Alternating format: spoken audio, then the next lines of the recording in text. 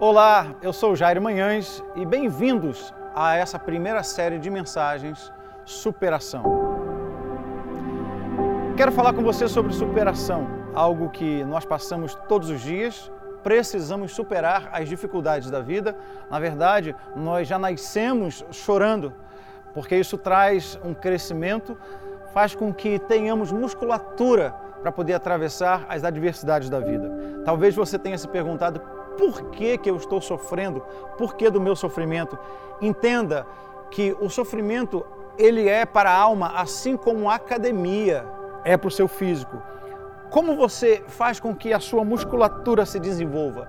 É através dos seus exercícios diários em uma academia. Deus permite o sofrimento para que você tenha um crescimento, para poder superar e para poder levar pessoas ao lugar do seu propósito. Entenda que sofrimento é diferente de dor.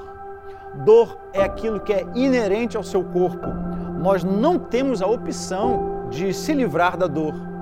Mas entenda que o sofrimento ele é opcional.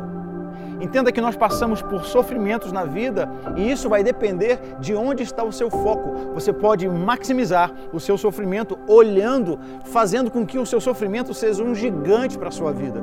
Mas você pode também passar pelo sofrimento, olhando como algo para o crescimento da sua vida para poder abençoar pessoas.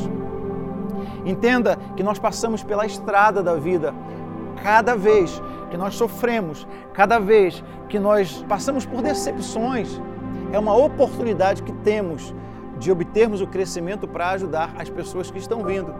Porque Deus nos escolhe para passar por algumas estradas, para poder abençoar pessoas. Entenda que Deus não dá nenhum sofrimento maior do que a sua capacidade para poder superar. Então isso que você está passando, ou isso que de repente você está potencializando, tira o foco disso. Começa a colocar o foco naquilo que Deus prometeu para você, naquelas pessoas que estão ao seu redor, pessoas que precisam de uma palavra, pessoas que estão te olhando. Olha quantas pessoas foram alcançadas através do teu exemplo, através daquilo que você pode dar, do seu dom, que é algo que você tem dentro de você. Então comece a focar muito mais naquilo que você pode dar do que naquilo que está externo, para que você não possa ser sufocado pelos sofrimentos da vida.